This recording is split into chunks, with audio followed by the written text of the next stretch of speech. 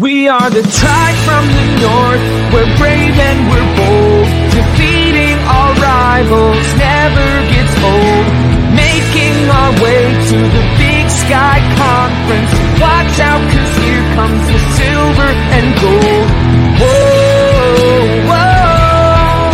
This is Tubbs at the Club for the Vandals of Idaho. Welcome back, Tribe from the North, brave and bold, to the official, unofficial podcast of your Idaho Vandals and your home, or your Vandal affiliate on the Big Sky Podcast Network, and your home of the podcast responsible for 68-0 drubbing of the Simon Fraser, Terry McFogg Dogs of Surrey, BC, Canada. Joining with me today, we have Alex the Boatman. How the heck are you, Alex? You know, I got a fantasy draft going on right here. So if I'm like looking down, looking weird, that's where I'm at. Plus, you know, during our opening, Chris, I just always look back at the old videos of us during quarantine, and my hair was so bad. Man, I look terrible. Yeah, so, we don't want to say anything to you. But yeah, so now I'm doing good, I guess. So like I have hair and it looks better. So yeah, well, they purposely moved to Dallas. For those listening, Dallas just showed his lovely head of locks. Bald spots. Bowman, you know they moved the football, like they got rid of that fourth week of preseason so that everyone could get their fantasy drafts in, other than like the 5 days before the season started. You know, I'm the commissioner of 2 leagues. Okay, this is the one league I'm not the commissioner in. It's not my fault. All right. I run a tight ship. All right. I apologize to Mike Zetti, my girlfriend's father, for calling him out right there, since he's the commissioner of this league. The Procrastination League draft is on. Yeah. Speaking of not procrastinating, we have the producer running the show from the shadows, producer Dammer. How the heck are you today? I am fantastic, guys. I just got back in from Seattle. I went to the Hella Mega Tour with Green Day, Fall Out Boy, and Weezer. Got back to Spokane at about 4:30 in the morning last night. Slept about 2 hours before the cat woke me up. Took a couple small naps today, and we're just really trying to power through here. Yeah, and just joining us, for those of you watching and those of you listening, you get to be joined by the Professor Brian Marceau from Office Hours in Coeur d'Alene. How the heck are you, Brian? Dude, doing fantastic. School just started where I teach, so today is pretty wild. This is like the single first instant I could have hopped on. I was terrified I was going to get on to like 7, but here we are, so we're doing fantastic. Perfect, and just in time. All you missed was us comparing our bald spots, so you didn't miss much. I heard Dallas describing what sounded like agony when it should have been a good time, which sounded par for the course. Yeah, I got to spend some nice time up in Sandpoint, Idaho this weekend. I guess I didn't say what I did this weekend. Beautiful, beautiful. Although I think now the cat's out of the bag. Everybody saw that I was in Moscow, you know, for the seat selection that they did on Thursday and Friday. And then everybody was super shocked to find out I did not stay for the game. I believe Mark, the owner of the Corner Club, and Billy, like the head bartender of the Corner Club, both were like, isn't that kind of like sacrilegious? It's like, well, I think I'll get away with it. Didn't get away with it. Everybody knows it now. But I had a blast nonetheless. And I just don't support us playing D2 teams. So you want me to stay Labor Day weekend and not go to Schweitzer and enjoy beer and a beautiful mountain and music played by our new extra Colby Cuff? You got to schedule a banger for me on Labor Day. Plus, it's Wave at Dave weekend. We should just not have home games Labor Day. That's just poor decision. Would Central Washington have been a banger?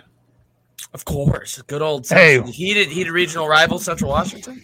Remember, I mean, this is a Rob Spear theory of why we always used to play games on Thursdays to open the season, because he hated Labor Day games. Yeah. So when Idaho played that stretch of home Thursday games, Rob Spear hated Labor Day weekend games. So that's Bowling Green, 2011. Yeah. Even Ohio in 2015. 15? Yeah. 15. Yeah. So, yeah. So there we are. Anyways. So Chris, what would your top – sorry, I just want to filibuster the intro, man. I want your top 3 D2 Thursday games you'd clear out your schedule for. Oh. I'm kidding. I couldn't give you three D2 games. Eastern Washington. Well, I can tell you 2. Central. Eastern Washington in 5 years. Eastern Washington in 6 years. And Eastern Washington in 7 years. All right, this is an easy question. This Wouldn't is an easy that be one. D3 though? Oh.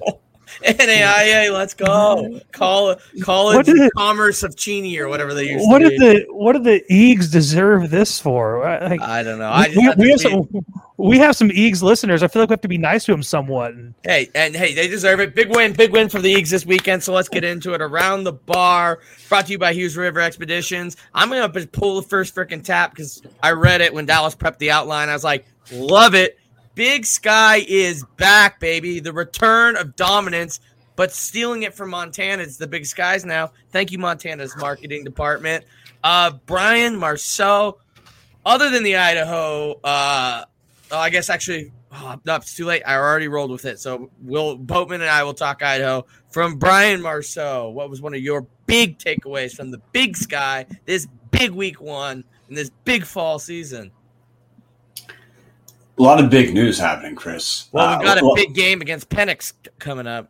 Yeah. So what did I take? What was the takeaway? No, first, it wasn't a rest versus rust thing because some of the best showings came from Montana beat. For listeners who didn't see it, Montana beat top 20 University of Washington in Seattle.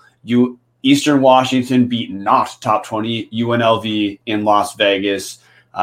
UC Davis beat Tulsa in Tulsa. Montana State easily could have finished with a win at Wyoming. I think they ended up losing by, what was it? Flashback. That's a flashback. Alex, what was it? Yeah, sorry, Chris got it. 3. Yeah. Big Sky picked up 3 FBS wins, could easily picked up 4. And in addition to 2 non-conference wins, Sac State beats Dixie State, and Cal Poly beats San Diego. My takeaway was, Jesus, the conference is loaded at the top.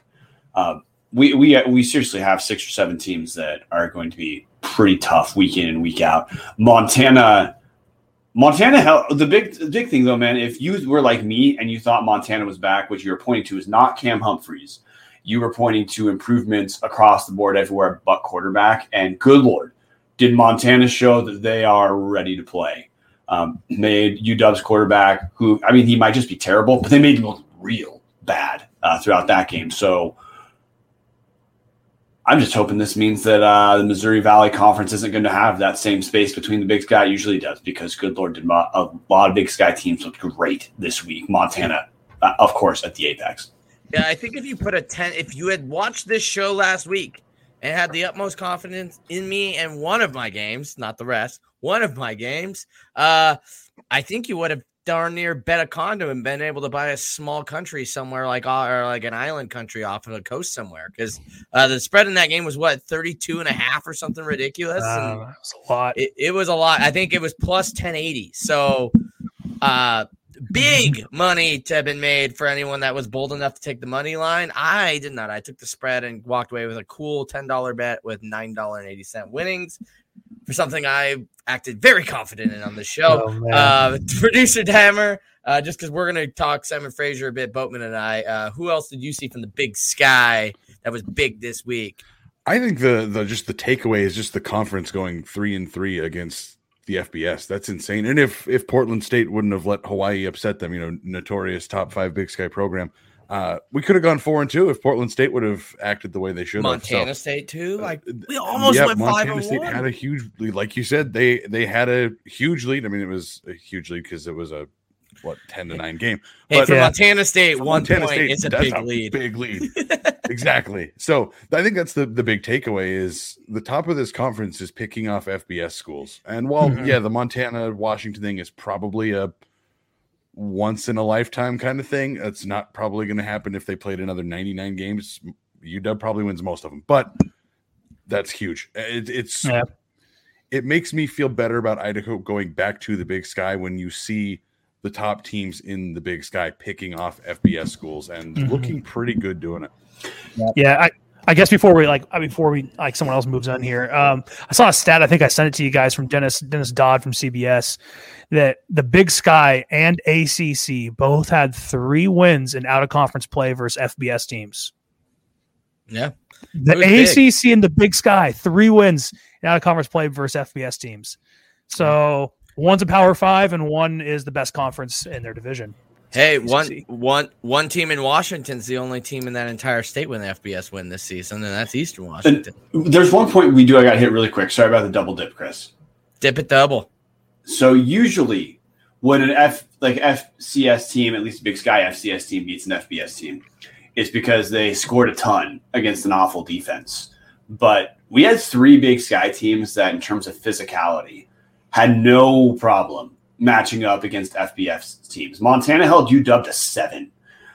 Montana State, Alex already brought this up, low-scoring game, but Montana State easily could have won that game.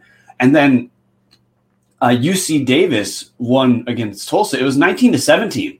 This was not touchdown after touchdown, and we just ended up on the right end. This is 3 of those wins were Big Sky schools being physically imposing against FBS teams. And that is, to some fans, that might be unheard of. But if you're thinking like, hey, if you're curious about what does this mean against Idaho, what does this mean for playoffs, I wouldn't write some of these off as flukes. Like if you can handle the FBS teams physically, I think there's maybe some fire where that smoke coming from. Yeah, I mean, it kind of goes, once again, not to toot our show's horn too much, but we are the show of record for the Big Sky Big Takes show, which means we're right the most. You look at this, we had Colter Nuanez on the preview of the Big Sky season, and he himself was the first person to say, this is maybe no longer a quarterback-driven league. This is maybe a defense-first league. Kind of saw it this weekend. I mean, obviously, Eastern Washington puts that a little to bed, but they still played strong defense against UNLV. Their defensive line looked the best they've looked probably since the national championship year. And Eric Barrier did look good, did perform, but not his best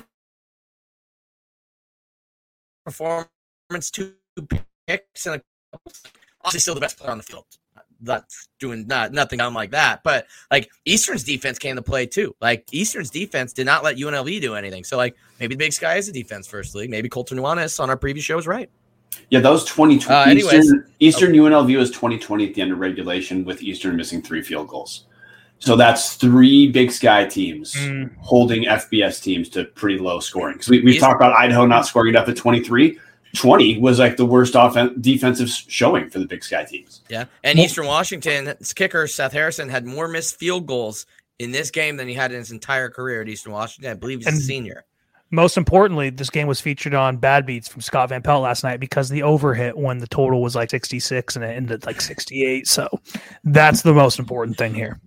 Yeah, perfect. All right, Boatman, I think they covered the Big Sky pretty well. Let's cover our little quick takes on Simon Fraser. You can go first, and then I'll go. Oh, thank you. I think it was super impressive. I don't care who you're playing. I don't care if you're playing Little Sisters of the Poor or, Bishop Sycamore. Holding a team to 5 yards of offense in the first half is impressive, no matter who you are. It's almost as cool as holding a team to negative 21 points in the second half. Yards, a.k.a. Nightmare down in Orlando. Anyway, Chris, you read my heart too well. Anyway, holding the team to 5 yards of offense in the first half. That was good to see. And I think one of the keys I had hit on from us that I wanted us to see was not a lot of MAs, consistent play. We showed that. Anytime you hold a team to 0 points, there's not a lot of misassignments, right? None that were so big they exploited for a touchdown. So that's good. We went in there, we did our job, we took care of business. Our biggest mistakes were, 2 fumbles, which cost us points. Things to clean up. We lost the turnover battle and still scored 68 points, and they scored none. So, if we clean up little mistakes like that here and there, I think overall, it's about as much as we could want out of it. I think actually went as good as you could want if you're an Idaho fan heading into these next 2 weeks. Yeah, for me, this is just a great palate cleanser. I mean, I kind of got on the review show, so I'm not going to spend a lot of time on it. We had our mistakes. But you look at this. It looked like we took our foot off the gas a little bit there in the second half. Rightfully so when you're beating a team this bad. But at the end of the day, it's been a long time since Idaho has put up, something above 50 on the scoreboard, right? This just felt good. Yes, it was Simon Fraser. No, nobody should be taking too much away from this game, especially they probably shouldn't be taking too much away from this next game and the game after that. But it's a good palate cleanser. And we went over this in the pregame show, and I wish I would have waited to go over it with you guys because it is some impressive stats. I think Boatman, you might have missed it actually. And Brian, you were not here, but Dallas has it here. This was Idaho's second largest margin of victory. Boatman knows who it's against. Brian, do you know who it's against and what the largest victory Idaho has ever had? Because this last game was the second. We just had put up our second largest margin of victory ever. I have absolutely no idea. Like, I could waste everyone's time picking teams, but I have no idea. It was the mighty powerhouse in Caldwell, Idaho, the College of Idaho Yotes, in the beautiful year of 1927 when we won 83-0. But I think if you forget, 1927 we won the Pac-12. All right, so great year for the Vandals. Heck yeah. And when Alex means forget, he means okay. If you didn't know this. And one of the other things, my big takeaway from the game was I really want to see some of the young people get in. You got to see it. Sully Shannon looked good. Hogan Hatton looked good. You got to see a lot of rotation on the line. We had that Malachi Williams. I saw him getting a lot of reps on the end, and that's where I was saying, like, who's going to be this next batch of guys? And even that, a guy we keep saying, Brian, when we were at Media Days, Petrino keeps saying, like, he thought Noah Ellis was going to be the guy and the Big Sky Newcomer of the Year. And he's kind of just – he's been solid, but a role player, and then he ends up leading the team with 8 total tackles. Absolutely amazing. 27 different Vandals recorded a tackle in this game. So you want to talk about getting depth and reps and getting some people some game and live reps. And I know sometimes that can be bad, but when you shut a team out and you got 27 different players with tackles, I mean, yeah, we're scrolling through it for those of you live on YouTube.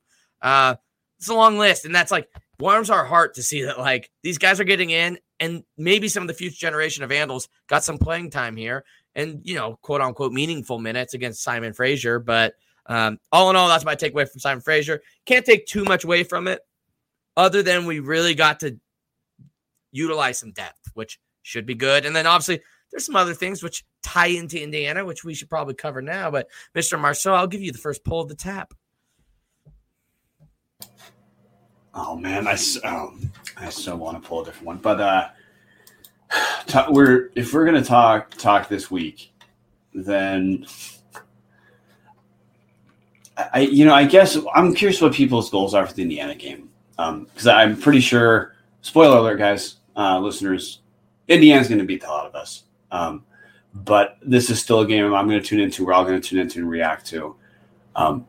Alex, you also pay attention to things like the spread in a way a lot of people don't. So it's a 32.5 point spread, right? Yeah, Vegas set it at 32.5 today is what I'd seen. The change between there and here. Also different books might give it out, but I saw one book, 32.5. Okay, so Alex, what should we hope to take away from playing a team that's a 32.5 point favorite on the road? Also a team that was number 17 in the country last week, and now they are 33rd in the new AP poll today. They didn't look great. I'm not gonna say we're going to go in there and beat them, but they looked terrible against Iowa. I think this Indiana team had a lot of expectations for them coming into this year. I follow some national college football stuff pretty well just to kind of, survey everything. And Indiana fans have been clamoring all year that, they've arrived, they're finally here. And I think you might see Indiana take a step back this year. They might 6-6 might be realistic for them this year, not the, 9 or 10 win season they're hoping for. We're probably one of those wins. But I don't think this is going to be like playing Penn State a couple years ago, right? It's not that level of game. It's not playing, Florida even in 2018, right? I think this team is definitely a step below that in terms of the national scale, right? This is a Big Ten team that is probably an average Big Ten team. They're going to do things well. They're a little more explosive on offense than what you would expect out of normal Big Ten football. The Big Ten East is like that. The Big Ten West, a little more ground it, pound it kind of style. You see Wisconsin and Minnesota do. But expect Indiana to get out there and throw the ball around. They're going to use us to prepare for the rest of their year. They're in a bad spot after week 1. They lost a conference game already. So they're going to need to use our game to get them going right. They host number 7 Cincinnati next week. Okay, that Cincinnati that's a massive game for Cincinnati. It's also a massive game for Indiana. Anytime you host a top 10 team, it's a big deal. But to be held to 2 field goals in Kinnick Stadium in Iowa City isn't great. And while simultaneously giving up 34 to an Iowa team, which is not known for scoring points, isn't great.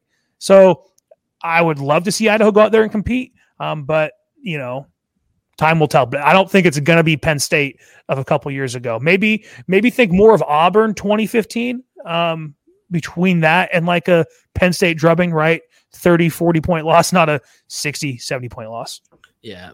My take on this is Michael Penix, the quarterback for Indiana, just had an all-time terrible game. I mean, 3 interceptions, I believe a fumble as well. This one just got out of hand early, and then you can tell Indiana's just not that team yet. That they had to be in it. They're not a team that was they're not a UCF, right? That was going to take a 21-point deficit and be able to stay calm and make that slow, steady, methodical pushback.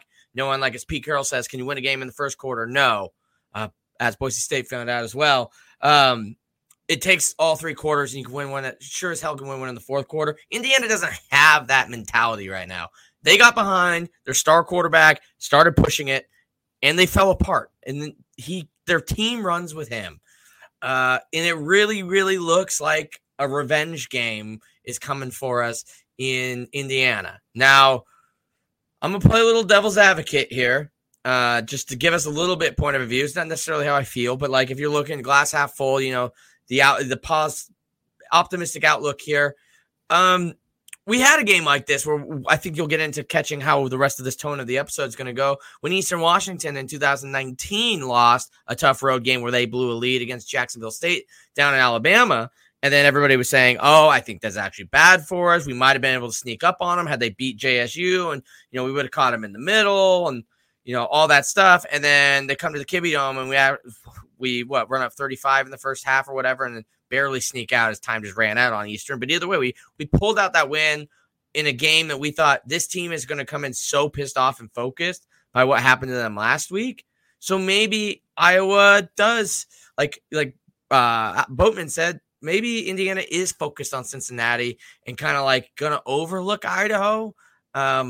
And we actually don't get that revenge factor, because I know there's some people out there that go, after what happened to them last week, they're trying to get into the national spotlight and still maybe make a bid to be able to make a Rose Bowl here. They're going to want to flip the Simon Fraser score on us and be up 68-zip. So I'm not sure it will happen. I'm sure we'll get into a little bit more, but I guess that's what I would say is we're going to have to overcome the revenge factor. And then Indiana kind of showed in this game that maybe they don't have the mental wherewithal at the moment to be a team that can come from behind. So maybe it's going to be important to get out to an early lead. Brian? So I'm actually going to jump in before Brian, because he's muted. So I'm going to jump in just to kind of keep the rotation of Brian, Boat, Chris, Dallas here, kind of alphabetical. The goal to me is to figure out the quarterback situation a little bit more, and not to get into that discussion, because I think Boat's going to end up pulling that tap here in just a minute. Figure that out, get a little bit more clarity, hopefully get all 3 of the guys a little bit of playing time. But the goal here to me is just don't get injured. Try to get as many guys out of here, get paid, and move on. Because, Chris, you hit it on the head. Penix stiffened up, and I can't say Penix. I know that's how it's pronounced. I just can't do it. It's just impossible for me. That's the tromboner pronunciation. Pristine bitches. Exactly. So Penix stiffened up and didn't really know what to do. And obviously, I mean, you can see a stat line there. Under 50% passing, 3 picks. Their offense was terrible against Iowa. They're probably looking ahead to, we were talking about it pregame, Cincinnati still in the top 10. Cincinnati is their next team. They're probably going to look forward a little bit, but they also need to have a get-right game, and that's what I'm expecting. Because, like, Chris, you hit every single point there. They don't have a team that's going to come back or make explosions in the fourth quarter. They have to get out early. They have to just dominate from start to finish, because it's Big Ten football. Most of the time those games are 10-8, and whoever scores first really ends up winning. So they're going to come out firing, I think, and I just hope we get out of there with most of the guys intact. And first, if Dallas is going to talk about Penixes with explosions, obviously this gets an NSFW right off the bat. We have an over-under of 9 on Penix references, and I think we're already at 7. So bracketing quarterback session for later. This is in the same way that Simon Fraser was a chance for Idaho to try to build the momentum it can by beating the hell out of Simon Fraser, so no one could leave there upset about, okay, well, we had bad showing in A, B, or C. Idaho needs to be respectable. I know that Alex referenced Penn State as an ugly one. I'm going to tell you a different ugly game that I think we really need to avoid. 2018 Fresno State, 79-13. We absolutely need this game to feel more like Wyoming from 2019, where we don't have to, it doesn't have to be a type of game that maybe Idaho can win. But in terms of building, yes, in terms of building enthusiasm for the program, if Idaho can look respectable, if our quarterbacks can move the ball some, even if it's a multi-score game, as long as there are those moments that fans can take away from this and say, okay, well, sure, we're not going to beat Indiana, but we just looked okay against Indiana. This gives me reason to believe in the upcoming Big Sky season. Gives me reason to want to make sure I go to homecoming. That's what I want. That's what Idaho needs to take away out of this game. Obviously, the injuries matter, but we just have to look respectable. We just saw a ton of Big Sky teams look more than respectable against FBS teams. Idaho just needs to be solid to get a good headline out of this. Yeah, I just want to kind of double down right there on your point that you said at the end. Like the Montana State game in a normal year would have been kind of that headline, right? Like Montana State barely loses to a Wyoming. It gets overshadowed by everything else that happened. Eastern, UC Davis, Montana, obviously. We probably aren't going to have any of those to deal with this week. I think Idaho State has Nevada, but it's like, if we can be that respectable game, like maybe be within 10, like maybe like have that be our shock. Like, holy crap, like we were in it, right? Even if it's like scoring a couple late, like that could be the big headline going into week 3 of Big Sky play. It's like, whoa, Idaho just beat Simon Fraser 68-0. And they really hung respectable against Indiana. Like that's kind of the headline we need to be going into this trying to make is like a almost where Big Sky teams are still kind of like, we kind of did it with the Simon Fraser thing. Not really, because people are like, okay, we expected Idaho to win, maybe not 68-0. But like if you go Indiana, like, okay, we expected Indiana to beat Idaho, but maybe not by 10 or 14. Like, I think you got to shoot for that where people are kind of like, oh, you know what? Like if there's that Big Sky dark horse, Idaho's maybe looking different than we expected. But I think you're right. You got to strive for that positive headline. Awesome. Yeah. So I'm pulling next tap. I want to get into the quarterback situation. So, we've heard, yeah, well, I think, both guys looked great. In my opinion, CJ looked explosive. Mike made some good throws. He ran the ball well, made some good decisions. So, I thought it was interesting, right? Some people are going, why did Idaho keep running the score up against Simon Fraser? Blah, blah, blah, blah, blah.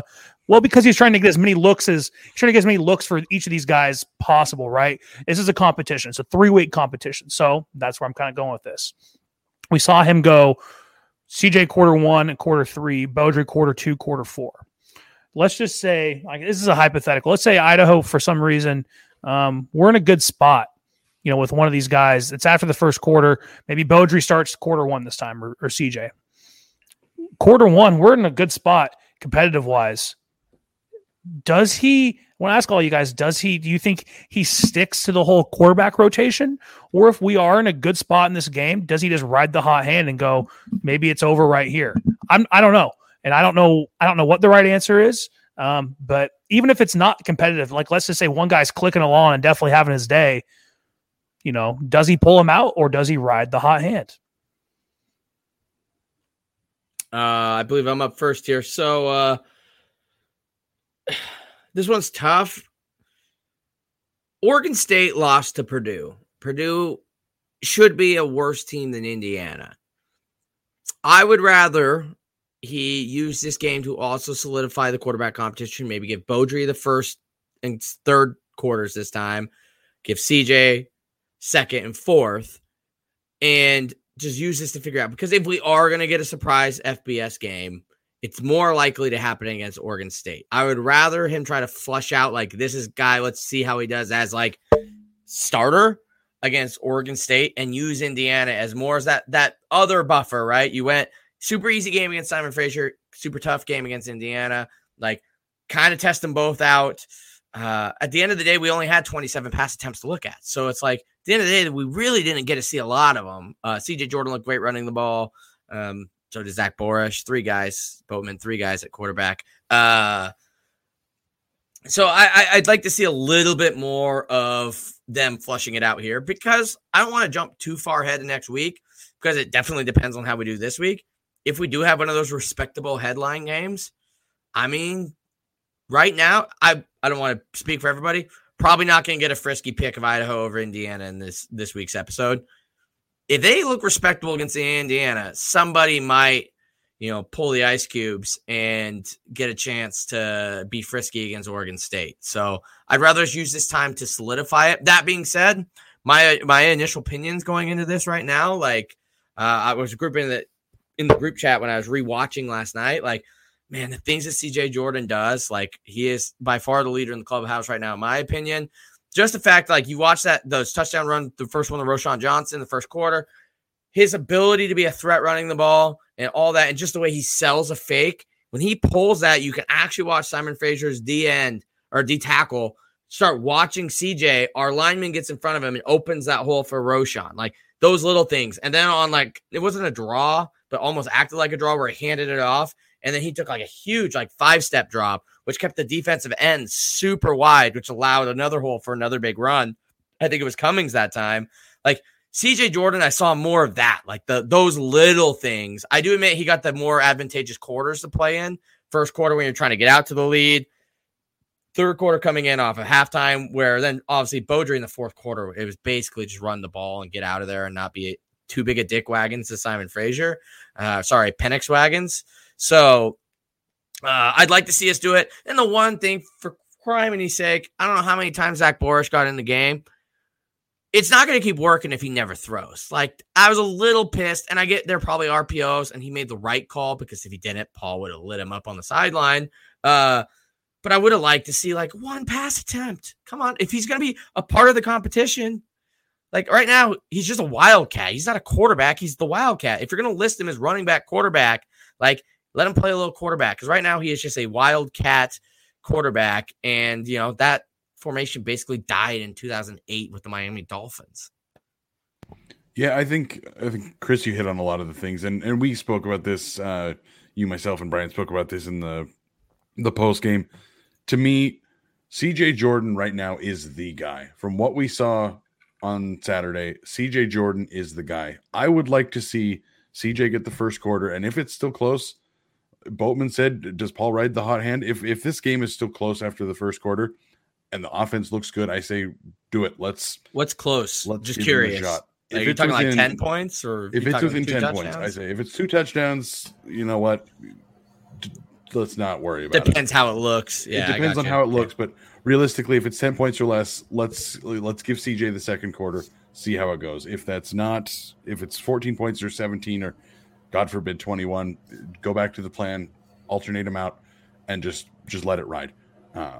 But the big thing to circle back with is hashtag let Borish throw. This is not a 3-quarterback competition if you're not going to let the kid throw it.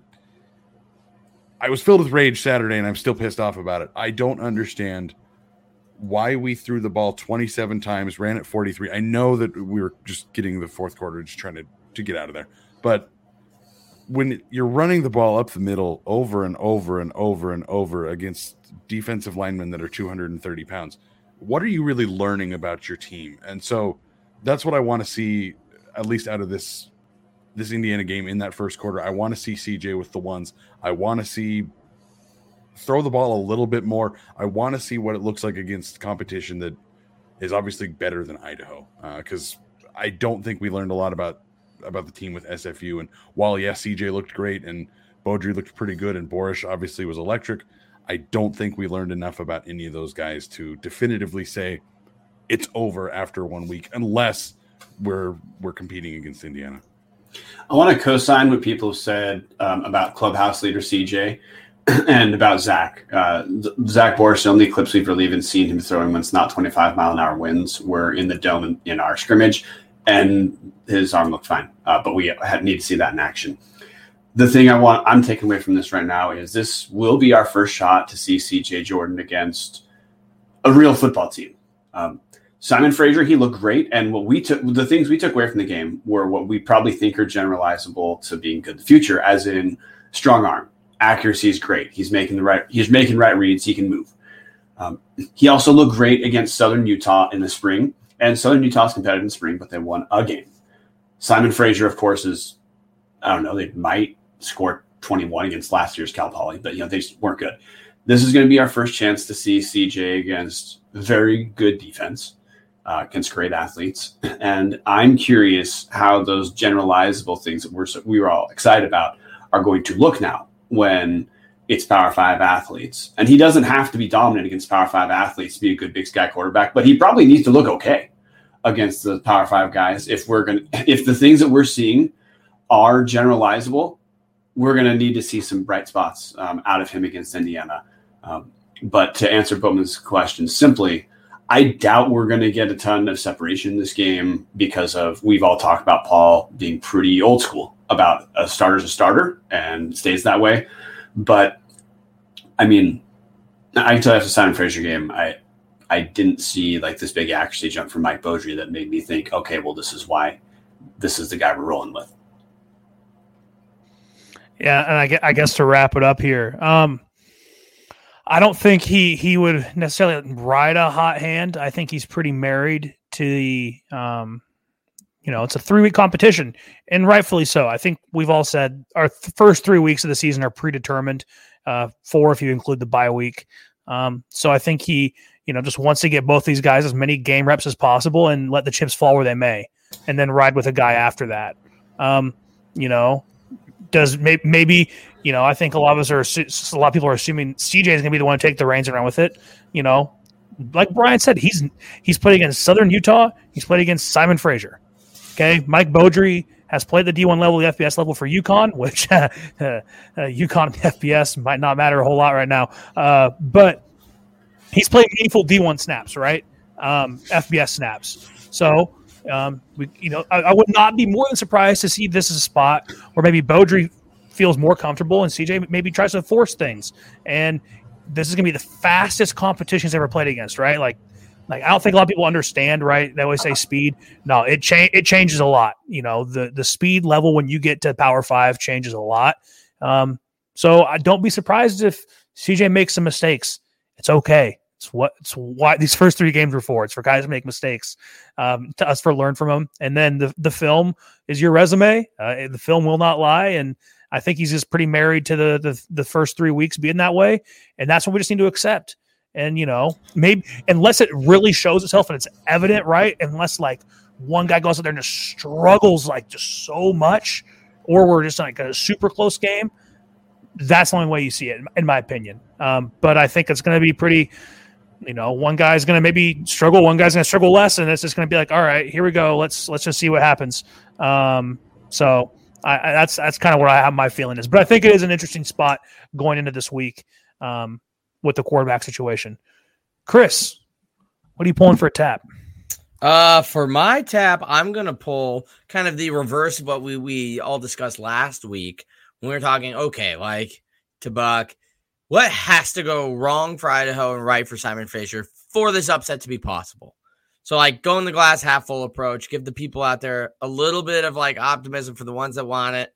What has to go right for Idaho and what has to go wrong tragically wrong for Indiana for this game to end up an actual money line Vandals win and not just a spread cover? Dallas? So there's a lot of things that are going to have to happen. CJ is going to have to look like the kid that had a Louisville offer and could have honestly played G5. CJ is going to have to be the guy, I think. First drive, if I picture this out, Idaho gets the first kickoff, CJ scores, we have a lead on Indiana, and we take it from there. CJ keeps the reins the whole time and never looks back. There's never even a discussion of putting Beaudry in because CJ's played that well. On the other hand, Penix has to look like he has never touched a football before. He has to go back out there complete less than 50% of the passes. Again, 3 interceptions, our secondary has to do that. We have to win the turnover battle by a considerable margin. And then the front 7 has to find a way to compete with Big Ten offensive lines. I know Trey Walker is the best linebacker in this level of football, but we need every single member of those front 7 to look like they belong in the Big Ten for at least one game. We all know the legendary status of that fans have, and I mean this in a not so serious way, about Paul Petrino's second half adjustments. And because of that, if Idaho's going to win this game, we got to score early. We need to build a lead that we can ride out, probably, but buttressed by some Indiana turnovers for sure. But if Idaho's going to win this game, I don't think it would be the Montana State Wyoming format or the Eastern Washington UNLV format where it can kind of just stay even for a while. I think Idaho would have to actually jump ahead, and then that would create some pressure for Indiana where maybe they start making mistakes and our front 7 puts them in 3rd and long more than you might guess, and 3rd and long enough that our secondary can still hang with it. But if Idaho doesn't jump ahead early, this isn't Wyoming of 2019 where Wyoming just doesn't pass the ball very much. And that's part of what kept the score close is Wyoming matched up with us stylistically. We have to get ahead early. And that's, again, co-signing what Dallas said. We're not going to get ahead early against this team pounding the ball a ton. We're going to have to throw, and it's going to have to work.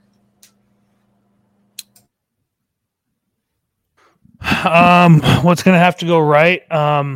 Indiana's going to forget how to play the game of football. That's going to have to be pretty much the answer. They're going to have to, their whole team's going to have COVID and be completely fine. Right? Okay. That's how we're going to need their backups to start playing a lot. I mean, no, realistically, right? Turnovers.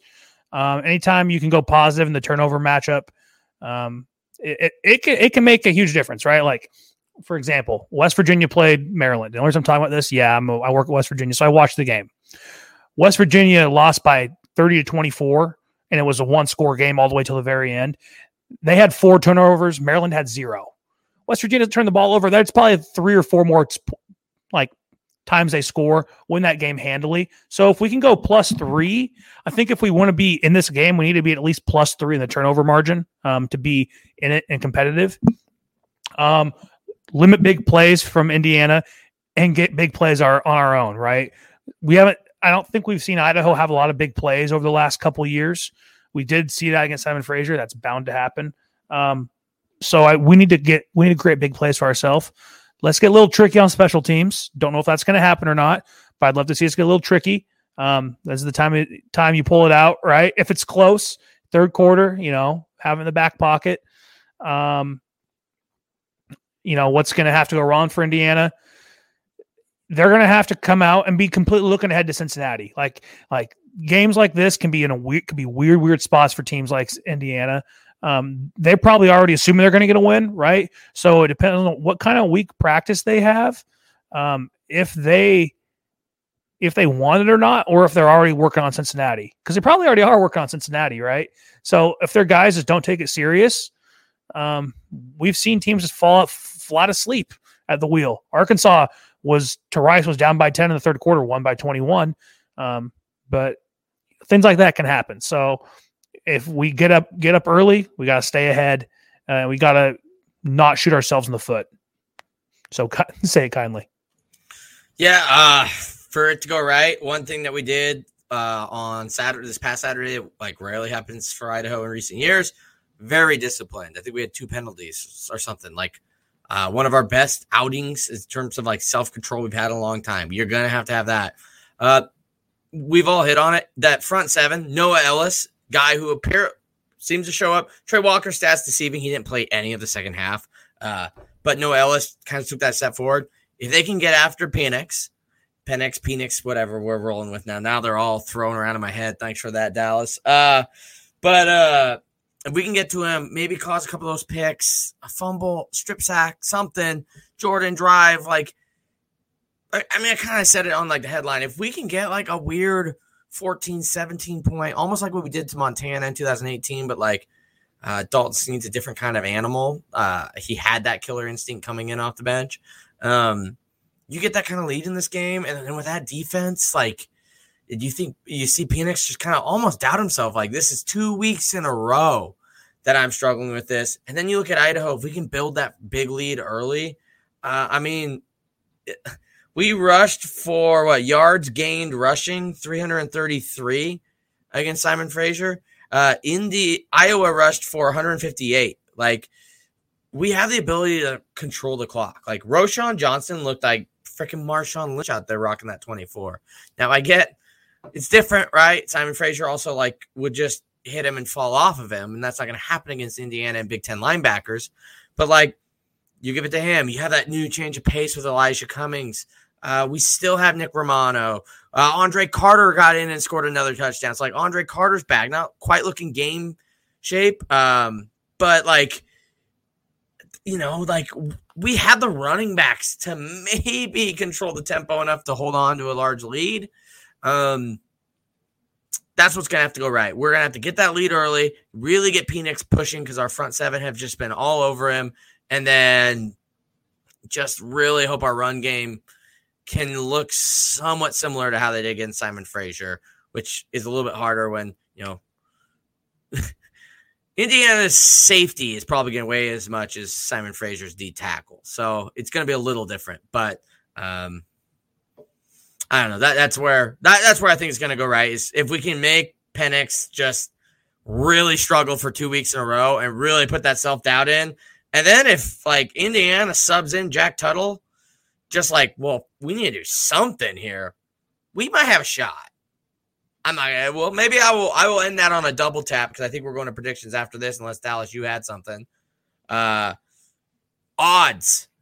for Idaho winning this game, because obviously it's not 0, but I'll give it a 92-8 chance, an 8%. I'll give us a little over 5 because maybe Indiana's reeling in a trap game. But I'll give that. I'll give us an 8% chance. What's that translate? CJ or Jordan, Trey Walker, 8. What's that translate to as a score prediction, Chris? Oh, we'll get to score predictions. Oh, you're just asking for percent. Yeah, what's the percentage that we can win? I'll stick with the Penix jokes. I'll say 6.9%. Double down, 0.69%. Nobody wants to go with 11%, Bowman? 3.9%. That's what ESPN gives us, fun fact, according to FPI. So okay, perfect. Staying with the numbers. So we're all under 10% or no? Whatever. Anyways, moving on. Score predictions for this game.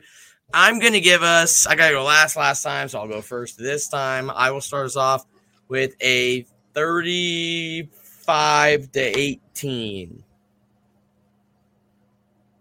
Dallas? Oh, boy. Indiana, obviously. 45-13. 45-17. 52-21, and Idaho sneaks in the back door with the cover. All right, that's our predictions. And Around the Bar, brought to you by Hughes River Expeditions.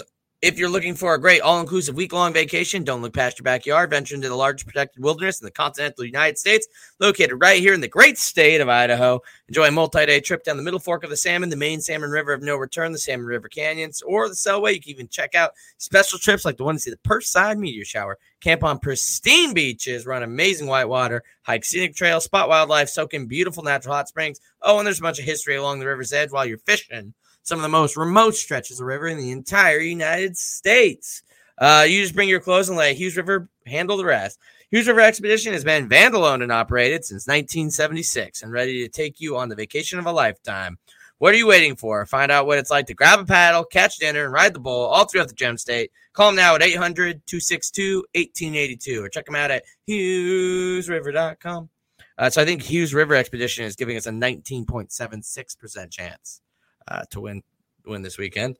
Watching the TV, a.k.a. Big Sky Pick'em. Let's go over the standings real quick because we are in a real knuckle-dragger, brawl-out, close one here. Who would have guessed after week 1? Standings, Boatman, myself, and Dallas all at 8-3. Screw you, Dixie State, you sons of guns. Thank you, Montana. And Brian. We love Dixie State if you pick Sac State. Yeah, fact. And Brian, I don't even want to get into Sac State. Looking great against Dixie. But Brian, 9-2. Congratulations.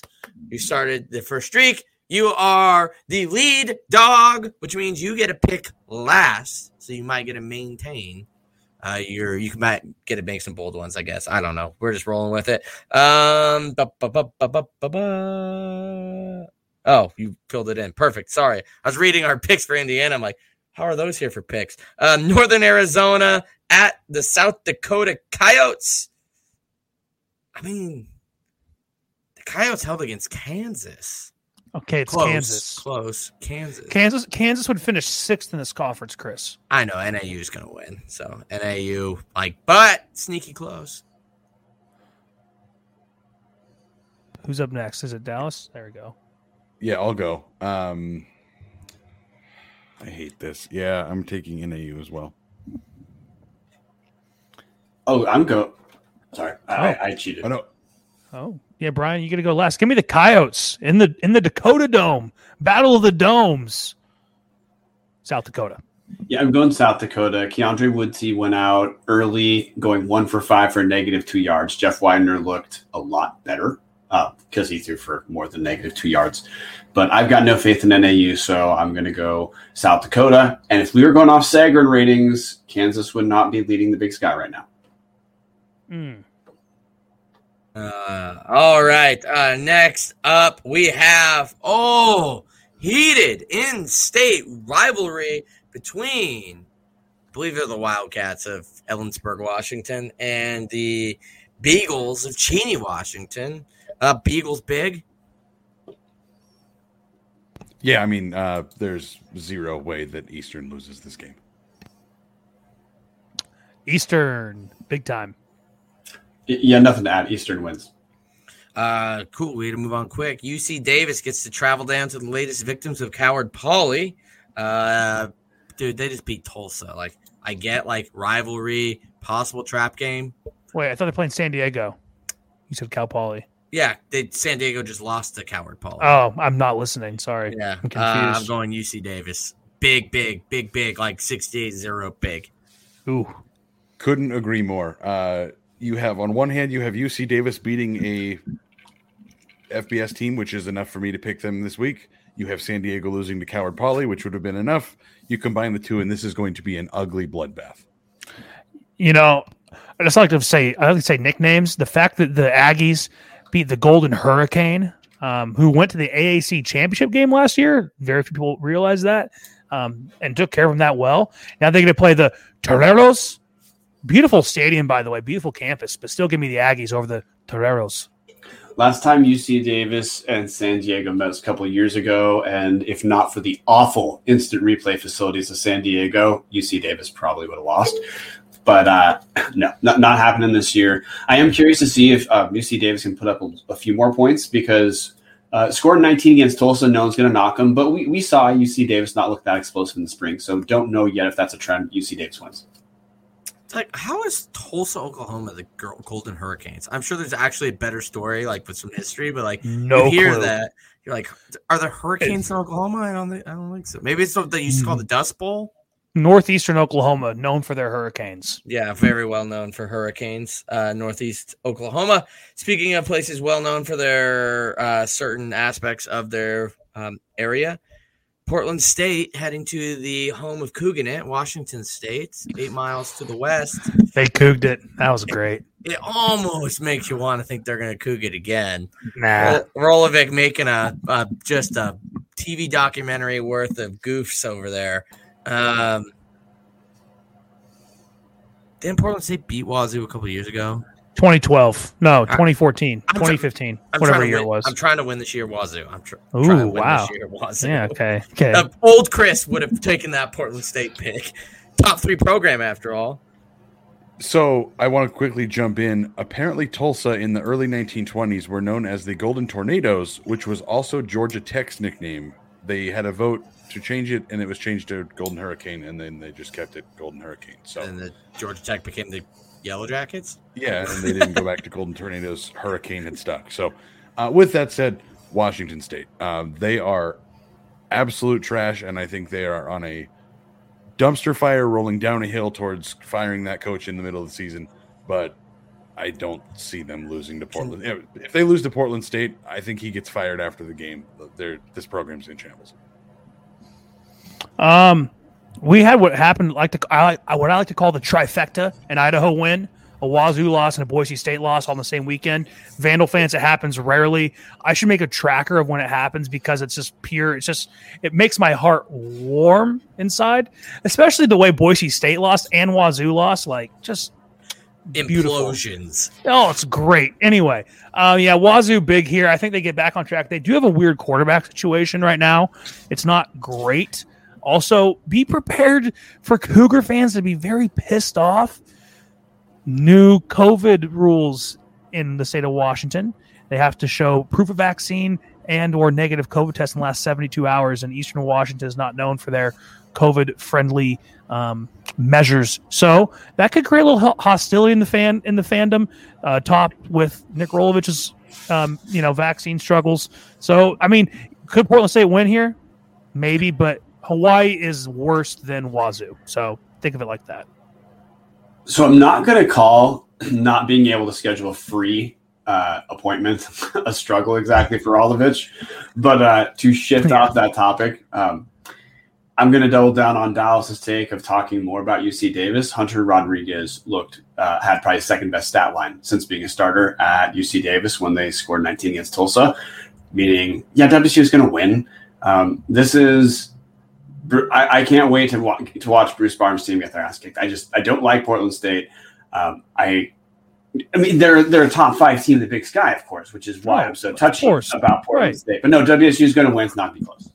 Yeah, they do have all those great recruiting classes. Can Wazoo 2022 come soon enough on the Palouse? Just saying. Maybe that's our P5 win here in a couple of years. Northern Colorado, who talk about a team that actually kind of like maybe raised some eyebrows around the conference, at Houston Baptist. I'm going to take the clan of McCaffreys. Ooh, that's a bad one. The herd of McCaffreys to beat the Huskies of the Houston Baptist-ness, especially without Bailey Zappi. I think HBU is back to being probably bottom 15 teams in the FCS, and Northern Colorado maybe a little better than people thought. I'll take the Bears. Man, I think Chris and I are going to end up having the same picks this week so far. This is it's not looking good for either of us. I hate this game. I think both of these teams are terrible. I'm going to take UNC, and I'm going to regret it in 5 minutes. Man, this is tough. Houston Baptist likes to get up and down the field pretty fast. Let me just go check one thing. Bear with me. Okay, 7 p.m. kick. It does get warm down there. God, they only lost to New Mexico by 10. So, give me the home team. Powerhouse, New Mexico. I don't think New Mexico's that bad. Give me the home team. Give me Houston Baptist. I just have to be different than you guys, I guess. It's fair. I just like how when anybody takes away their video, it's a weird for people not watching. Well, now you missed it, but it's me drunk at the club hanging out with old bartender Carly Bonander. Interesting. I don't know why it's that, but that's what it is. Anyways, Mr. Marceau, Boatman went with the Huskies. Yeah, I'm concerned about that because the Huskies looked all right against New Mexico State. Huskies in the spring. New Mexico State. The Lobos. The Lobos beat the Huskies. I apologize. That was a verbal typo. But I'm going to go with Northern Colorado. The reason I say this is Northern Colorado did look solid early against Colorado, and if this is going to work for Ed McCaffrey, he has to pick up wins early because of how their schedule compounds. I'm going to say their transfers are going to come together to be more than just solid once they're not playing a team like Colorado that just is too physical for them. All right. Moving on to Drake traveling to Montana State for Gold Rush in Bozeman. I know it was Jay-Z who said it, but I'm going to pretend it was Drake. He's got 99 problems, and Montana State is all of them. MSU, big. They might just turn off the scoreboard big.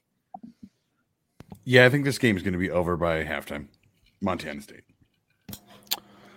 Yeah, give me the Bobcats home.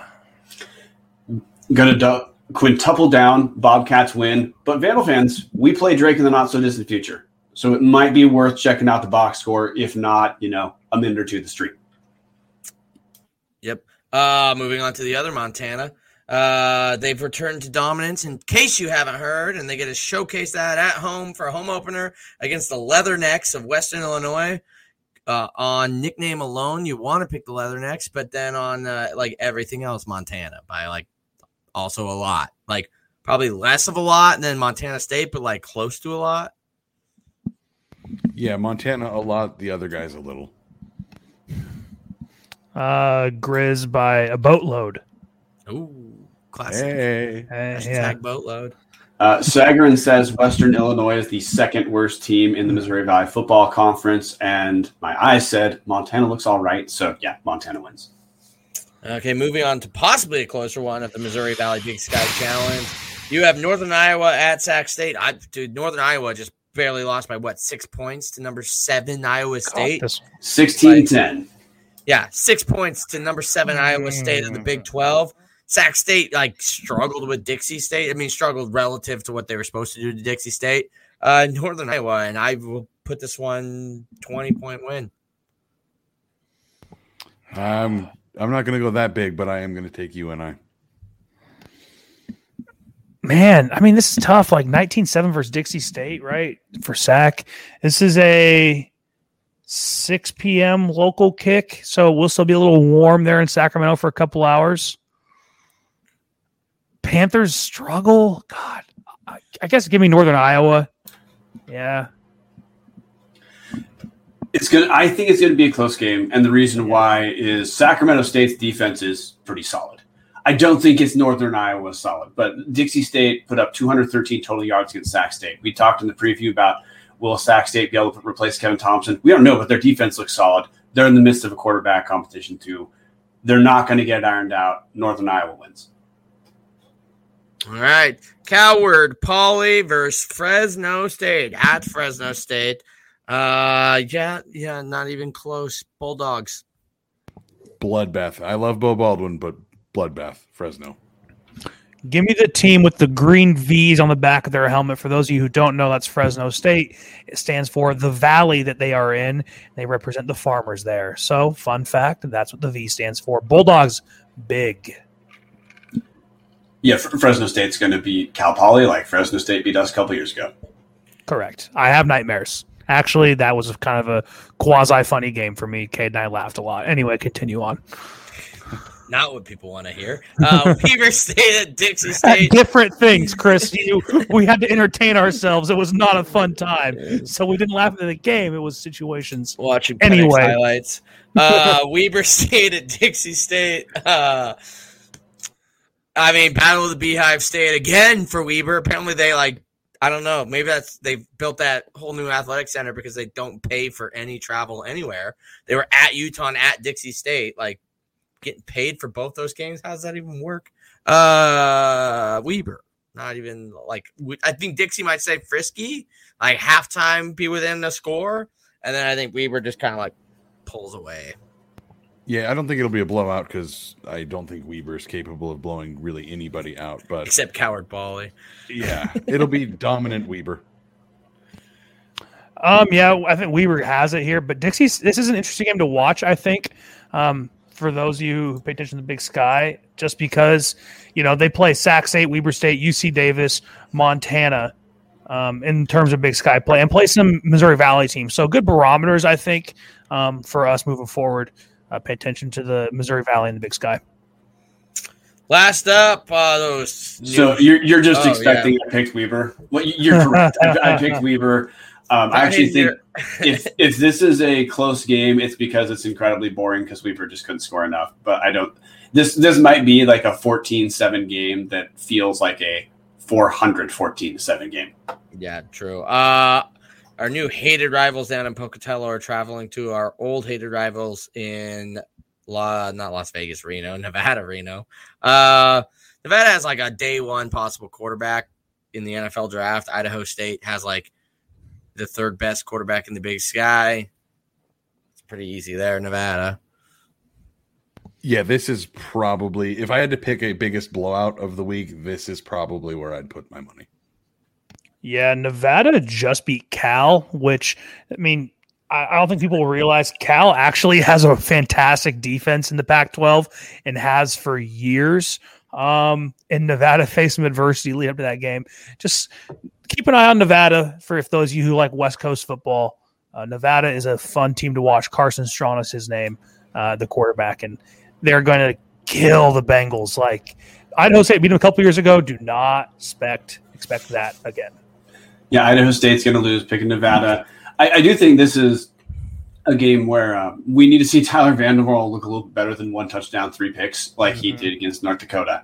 I'm not saying that Tyler Vanderwaal in the spring was fool's gold, but both him and Justin Miller each had 3-pick games this fall season. So fingers crossed we have a rebound for our friends down in Pocatello, but they're not going to win. Yep. All right. That's it. That is watching the TV. It is time for closing the bar. Thank you guys for all tuning in. You know we appreciate it. Make sure you check out our Patreon, patreon.com/Tubs at the Club. Love you guys. I'll be at Indiana, so if you don't follow us on like Instagram, Twitter, etc., I'll probably be posting some game day experiences there from Bloomington. Play with some stuff, working on a media credential. I don't know what it'll look like, but it's a good time to follow us anyways if you don't already. But we appreciate you guys tuning in, and we'll see you guys in the next one. Go Vandals. Go Vandals. Go Vandals. So raise your glass and have a drink with me. Here's to the Vandals in the crowd, all just out there living the dream, part of one and only Moscow drinking team.